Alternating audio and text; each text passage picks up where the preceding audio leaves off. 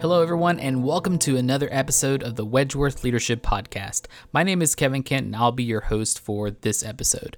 I'm excited to be joined by two Class 11 members today, Marcella and Morgan. We heard a lot of good feedback from our last episode, so we decided to give podcasting another try. We typically select class members to contribute to a blog post in which we include in the Wedgeworth Wire. But after so much to unpack with each seminar, we thought we would continue our conversations and reflections in a podcast in order to share with everyone, whether you're in the field or on the road.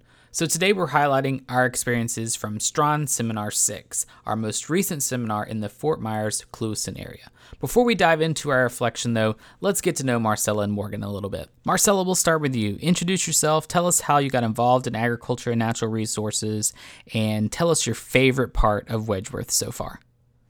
Thank you, Kevin, for having Morgan and I here today. I'm very excited and happy to share my takeaways and my thoughts from Seminar 6 with my very extended Wedgewood family.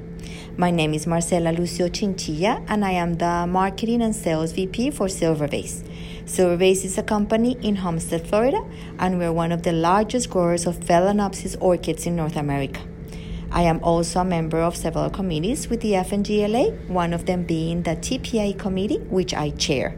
I am also a member of the Floral Council for the PMA, the Produce Marketing Association. So here sharing my thoughts, I have to say that one of the things that I enjoy the most about the Wedgewood program is learning about all the different aspects of Florida's agriculture. Getting out of my orchid bubble has been eye-opening to me. There is a tremendous amount of businesses out there that I didn't even know existed. It's just the exposure that we have received through this program regarding ag in Florida has been tremendous, and is an experience I am treasuring. I will treasure for years to come. Thanks, Marcella. Morgan, let's hear from you. Introduce yourself. Tell us your involvement in agriculture and natural resources and your favorite part of Wedgeworth so far. Hi, yes, I'm Morgan McKenna, and I work for McKenna Brothers. We're a citrus company. We do caretaking and harvesting in the Lake Wales, Ridge, and Flatwoods area. And my favorite part of Wedgeworth is very similar to Marcella's.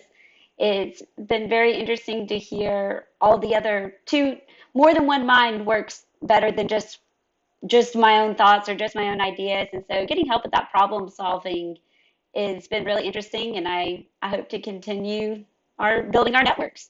Thank you, ladies. This past seminar, we heard so many different perspectives on some of Florida's biggest issues. I'm really excited to hear about your perspective on all of these things we heard, places we visited, and the people we met. Marcella, let's start with you. Okay, so there were so many things that we learned in this past seminar that I decided to give like one word, like one word to identify the takeaway. And I'm not going to say them in any particular order. Like the first one is not the one that I saw, like it was like the biggest takeaway, but I'm going to start with change. Okay, that's my word for my first takeaway. So in looking through the agenda for this seminar, there was obviously, like Christy always packs the week with different places to go to, events, speakers, and you know that you're going to be super busy, but you don't know exactly what you're going to be learning, or what are you going to be able to take home with you to your organization, to your personal life. So, there's a lot of anticipation, and here I am sitting in the first seminar, and we have Dr. Nicole Stedman, Professor of Agricultural Leadership at UF, talking to us, and she starts talking about managing change as a leader. And just with that word, I went like, I'm in the right place, and this is the right moment, because the company I'm working for has been undergoing tremendous amount of change in the structure, in the systems, in the software, personal, you name it. And the world itself has been undergoing a lot of change. Companies had to, reinvent themselves. Products had to be recreated, rethought. Systems, services, you name it, change. The pandemic really just had us moving much faster than we anticipated towards this change. So, okay, yes, we all deal with change as leaders, and that's what we're trying to do, improve the world, right? The community, our industry. But what about understanding the resistance to change? And I really never stop to think about resistance to change, because in my mind, I have to make this change. This is why, this is how, and this is by when, right? You focus on the deadline, focus on the timeline. And if there's resistance, well, just push it aside. We got to forge ahead. But Dr. Stedman talked about 3 levels of resistance to that change. One is information, which is lack of information or lack of exposure to the information that's provided for that change. Level 2 is an emotional response, a resistance because if I go through this change, will I lose my job? Will I be able to perform in this new role or with this new system or with this new software? And level 3 is deeply entrenched. It's a resistance that is deeply entrenched, and it has to do with your personal history, with the company or the process, or a cultural resistance. So once you understand these different levels of resistance, you could start to respect those who resist by listening. You could start to embrace that resistance, relax, and then sometimes in the end, join that resistance. And then the process is going to be so much better. It's gonna probably be as a smoother road, or the things that are gonna be on the rougher side are gonna be smooth out, right? So that is something that I really took away from the first talk we had that Tuesday morning with Dr. Nicole Stedman, managing change as a leader, and in that the resistance and how to understand resistance. So I'm going to agree with Marcella. When Dr. Nicole Stedman was talking to us about levels of resistance to change, and I kind of tied that back to what Mary Hartney, president of Florida Fertilizer and Ag Chemical Association and Wedgeworth Leadership Class 8, said is Florida's biggest problem is our people and the misunderstanding of ag. And as soon as she said that, I thought back to what Dr. Stedman said to us on that very first day of Seminar 6 of level 1, where it's lack of information, lack of exposure. They're confused over what it means. I think we take for granted that a lot of us grew up in agriculture or at least familiar with it. And so a lot of the understanding and the exposure we have, we don't realize that not everybody gets that. Or when we do, we get so passionate about agriculture, such a passionate industry, that sometimes we get defensive instead of help educate, help inform. Let's not make them more confused. We need to find ways to help them understand. And when she said a quote I really like of, we can't direct the wind, but we can adjust the sails. And we've been telling our story of Florida agriculture the same way for a very long time.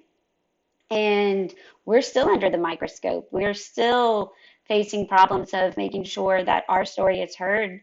And I think we have to wake up and realize that we might have to change those sails. We've got to find a way to tell our story better. And as I started reflecting back to Seminar 6, ultimately, the perspective of the message is what I kept coming back to as something that we've got to address and hold the mirror up and look at ourselves and what can we do to change, not just expect other people to change to us. That's, like I said, I'm going to keep drawing from that same concept. Thanks, Morgan. You both mentioned change, and I think that's a really interesting topic to stop and think about, particularly because we often just deal with change. We don't stop and think about change and planning change and using change to our advantage. And so the takeaways that we had from Dr. Stedman and how to manage change, I think were really helpful, and to kind of open our eyes and start thinking outside the box rather than just dealing with change. Let's use change to our advantage. Marcella, let's hear your next takeaway. Okay, so my next takeaway, I called it a unified message from the Society of Friends of the Wildlife Refuge in Sunnyvale, Ding Darling National Wildlife Refuge. I hope I said that correctly. And my takeaway with that particular session was a unified message. Like I said, we had 5 different speakers, right? And they were all talking about the conservation of not only land, but wildlife. They were talking about the message that is sent out to the general public and also to the future of the community, and the future are the kids, right? So the wildlife on wheels. And I know that, Morgan mentioned that as well, and I have it in my notes, and I agree with her 100%, because why not, like she said, a wildlife agricultural on wheels, right? I start envisioning a van with all these plants, in my case, in my industry that I deal with potted plants, with foliage, with orchids, and just showing the community how to take care of the product, why is it good for you, and just resonating that message across. We know we have problems in agriculture, and we know that many of these problems, or these challenges, I would say, we have some of the solutions to those challenges. We need to communicate that, what are our challenges, why are we doing X, Y, Z, and then we will have a better buy-in from the community in regards to agriculture and how to embrace it. I mean, I personally have been to Sanibel a few times. That's one of the places that my family likes to go to vacation in the summer. I go with my two kids and my husband, and we go straight to the beach, and we enjoy the beach and the water and the beach, the ocean, the birds. And I never had the opportunity to or think about stopping at the Ding Darling National Wildlife. And it's such a beautiful refuge. It's like a little jewel that's hidden in this island. And to know that 2/3 of the island has been preserved so future generations could enjoy it, it's a huge undertaking. And that all these people that we were talking to from the refuge, from the water management district, and the environmental policy director, they were all talking about the same thing, their same message. And I think that agriculture needs to unite. We could unite and talk about what are the 2 or 3 messages that we want to convey out there for the world to know about our challenges, and what are we wanting to share with everybody else. So I really enjoyed our time out at Ding Darling Refuge. My family goes out to Captiva every summer for as long as I can remember growing up, and we drive by it. We've never stopped. So it was a great opportunity just to get out there, and I really enjoyed it. Kevin Godsey, he was with Southwest Florida National Wildlife Refuge Complex, and Sarah Ashton of Ding Darling Wildlife Society, Friends of the Refuge, were awesome. They were talking about Ding Darling having a mobile lab that goes to schools, to the kids that can't make it out to Sanibel. And I thought, what a great hands-on learning experience. They're bringing that exposure to the kids. They're battling their own level 1 resistance of people like me that passed it, saw the sign, funny cartoon sign, and kept going. They're helping those kids become advocates of the refuge and of Florida's our wildlife, the mangroves, the birds, the everything. They're bringing it to them. They're creating advocacy through education and partnership. And Sarah really was driving home that point. And I think we need to look at our agriculture, and is there something we can do similar? What type of community outreach can we do where those kids are young, they haven't formed a full opinion? Can we help educate them and bring that exposure before their minds have been made up? And so when they go to the store, they want to buy Florida orange juice, or they want to still get a carton of milk. I think, what kind of mobile lab can we do? Is it a mobile farmer's market? Is it a more farming, vegetable gardens at the school, a mobile milking dairy parlor, things to remind them that milk doesn't just come from the store, it comes from a cow. I think that's a great opportunity for us to help influence before there's the resistance, when they're still open-minded, and it'll be cool to see these things and be hands-on and help bring that exposure to our schools, where they're going to probably live in Florida and be voters the rest of their life. I think that's a great opportunity for our industry. It's funny, both of you bring up visiting Captiva to go to the beaches, there on family vacation, and never stopping at the refuge. And it makes me think about, We talked a little bit about this, but how many people drive by our operations, our groves, our fields, and don't even blink or think about what they are missing out on, or what they don't know, or what they're not seeing, and that disconnect that's created from that while driving down I-75 heading to Disney World. So I think this was a good wake-up call for us when we particularly start thinking about creating a unified voice for our industry. Marcella, let's hear your next takeaway. Okay, so my next takeaway again is related to the unified message, and my word is communication. So we met with Nyla Pipes, and she's the executive director of One Florida Foundation, which is a nonprofit organization. And she talked about, again, how collectively we all could make progress, right? And how we need to, or we could utilize platforms, different platforms to communicate our message.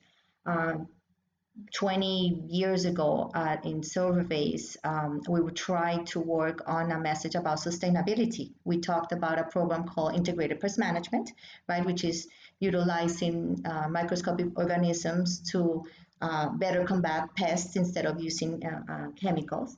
And when we started talking about this, and we call it our Clean and Green program, no one was listening, Kevin. People were not into sustainability. That was not the buzzword. Now it is the buzzword. So you know what? Let's dust that off. It's nothing new. We continue to do it, but we stop talking about it because nobody's listening. Now our audience has changed. So since the audience has changed, then let's retake all those good practices that we continue to do. That to us is a regular practice. Is nothing new, but to the rest of the world, it is. To us, it's like common nature. Yes, we do it, integrated pest management. What is that? What does it mean? And then you start telling, again, your story. Time and time again, through the different seminars, we have been talking about telling your story. And because if you don't tell your story, right, somebody else will tell it for you, and it will be wrong. And that's something that Nyla really emphasized in. And I wanted to also bring it up to the table because it's important. It's important to do that, to get out, like I said at the beginning, get outside of your bubble and get outside of your comfort zone. This is getting out of my comfort zone, right? Having this podcast and recording this with you. I'm very nervous about it, but I'm sure, I will be able to touch someone out there that is thinking, oh, sustainability, that's right. Let's talk about that again. And so communication is my other big takeaway for this seminar. I think tying right into it was again a different perspective, but when we were out at Dunwoody and listening to Nyla Pipes of One Florida Foundation, I think she gave us one of the best call to actions. We sometimes have such beautiful language, or we talk a big talk, and she reminded us to do it and to take the time, and that it isn't easy to invest in telling your story, but you have to do it, because if you don't, someone else will. And I feel like as the week of Seminar 6 was winding down, what she called us to action. And we always come to seminars and we get so charged up and ready to go. And she put our feet to the fire and said, you've got to do it.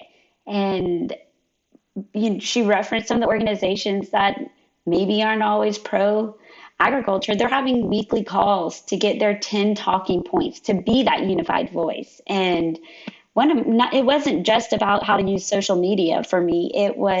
There's so many outlets out there, from Florida Citrus Mutual to Farm Bureau to FNGLA, that are putting our policy talking points together. And we have to take advantage of those resources so that I can be an advocate. And if I am talking to someone, I can't just be focused on citrus. I've got to be able to tell that story to everyone. And it's going to invest. I'm going to have to read those emails that ping in once a week. Maybe it's worth reading them instead of just opening them, reading a few headings and moving on.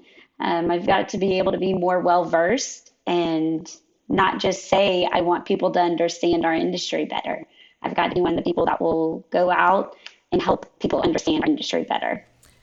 It's interesting, and I could see everybody almost become frustrated when we heard that, what these groups are doing, the time that they're spending on this stuff, on a weekly basis, right? But it's something that we're just going to have to realize and start to do. Like, we're going to have to make time in order to get on the same page and to have a unified voice and, come together as an industry. It's something that we're going to have to make time to do in order to get ahead in the communications side of things. So, Marcella, let's hear your next takeaway.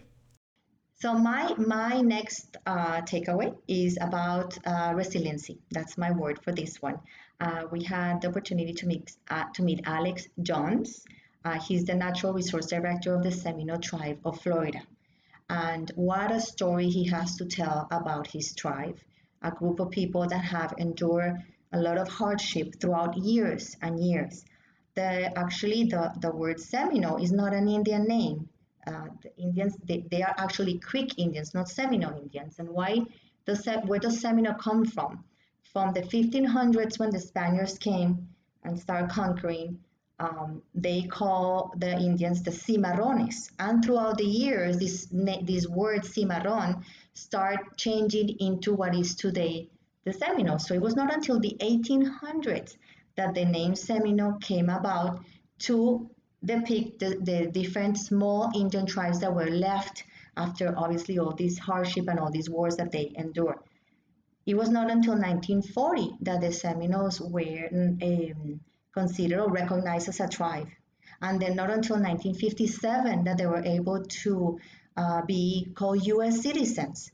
So this just going through all this history of this tribe just made me think about how resilient they are and how today they are a self-sufficient organization with citrus. They deal with citrus, with cattle, with sugar cane, which, by the way, he mentioned, and it's important to say this, that they are no larger in sugar cane because of the water quality issues and their proximity to Lake Okeechobee. They're very conscious about the fact that they're the last farm or ranch before the last water lot, before the water spills into the lake. So they monitor the water quality coming in. They try to irrigate the pastures and let it filter before it leaves these pastures to monitor, again, like I said, the quality and make sure that it's even better quality when it leaves their area. So they're very conscious about their environment. Like I mentioned, they're self-sufficient. They've had obviously a huge amount of challenges. Even in 2006, when they acquired the Hard Rock brand name, which was supposed to be something very positive and to create financial stability for the tribe, when the tribe members started receiving these dividends, it was a large amount of money, and they started noticing how their youth was dropping out of school, not wanting to work because they had all this money. So they had to, again, change their rules, adapt, pivot, make some changes there, and just teach them financial responsibility, right? Have them to gain financial literacy, and also have some policies where they needed to join higher education in order to receive certain portion of this money. So very, very interesting information that we received from the Seminole tribe. Very proud to be there and to learn about it. And hope we could adapt some of that resiliency that these wonderful people have. Thanks, Marcella. Morgan, let's hear your next takeaway.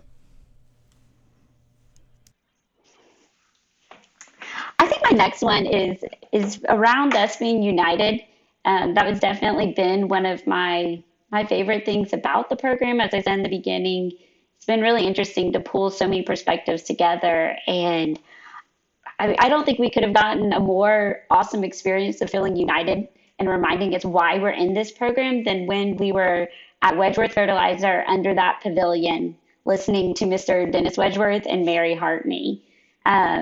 Dennis mentioned in class 1, when the sugarcane industry was facing a penny a pound tax, his entire class got behind him and was advocates. He didn't have advocates just in the EAA. He had them across the state. And what a unique opportunity. And I think we've got to remember that. And Mary reminded us that we are united in Florida agriculture. And sometimes it's so easy to get laser focused on your particular industry's problems. I mean, being in the citrus industry, greening is, what if you ask a citrus grower the number one problem? Well, there's someone facing a lot of other hurdles in their industry as well. And a citrus guy needs to be able to be an advocate for the dairymen, and they need to be able to be an advocate for the landscapers and horticulturalists, and same for them for cattlemen and on to agritourism. And if we had that united front, I think our message would be loud and we could be one voice. And Mr. Dennis mentioned that Wedgeworth Fertilizer is not a top down, but a bottoms up organization.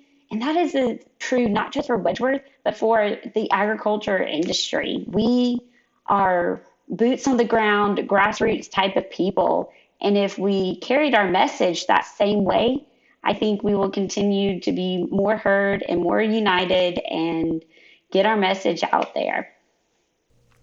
It was really cool to hear about, the history of the organization and the impact that the Wedgeworth program has had on the industry and individuals particularly. Marcella, let's hear your next takeaway. Okay, so the final takeaway for this seminar, I use the word repurpose. Okay, and we went to the Lee County Waste to Energy facility, where we got to tour that facility and see all this waste being segregated and try to be salvaged in a way, right? So some of the waste went to create power, electricity. Then they went into looking for any metal that they could resell. I mean, they were just very, very responsible about trying to not call this, there's no such thing as trash, right? Everything there had a purpose, a meaning, a usage. And to me, that was just amazing. I came back thinking to myself, gosh, I really have to take a note of what my family of 4 is producing in waste, because there's no need to produce such an amount of waste per family. I mean, the most alarming thing in this conversation that we had with this company was that by 2026 they will be already at capacity on the amount of waste that they could manage and they could put through their system. They are already obviously talking about their vision for the next 30 years, and things will develop, and there's going to be a new project, etc. But it's, I mean, we're in 2021. In a very few times, this particular facility of Lee County will be at capacity. So my message to everybody today, and one that I took home and I'm trying to practice even more so now, is what you waste. Let's try to minimize the amount of waste that we are producing, because it's a lot. I mean, one of those claws that they have in that facility, those big metal claws that picks up the garbage and puts it in the furnace, one of those could power Southwest Florida home for 6 weeks. And in that claw, there is like 4,000 to 6,000 pounds of garbage. So it's just, when you see that and you start putting the numbers together and you visualize the impact each one of us have, then it's magnified and you pay more attention to it. This stop was a eye-opener for me. It was really exciting to see what they were doing and how they were doing it, and that they were thinking outside the box in terms of, the facilities they built, the partnerships they created with their communities and municipalities.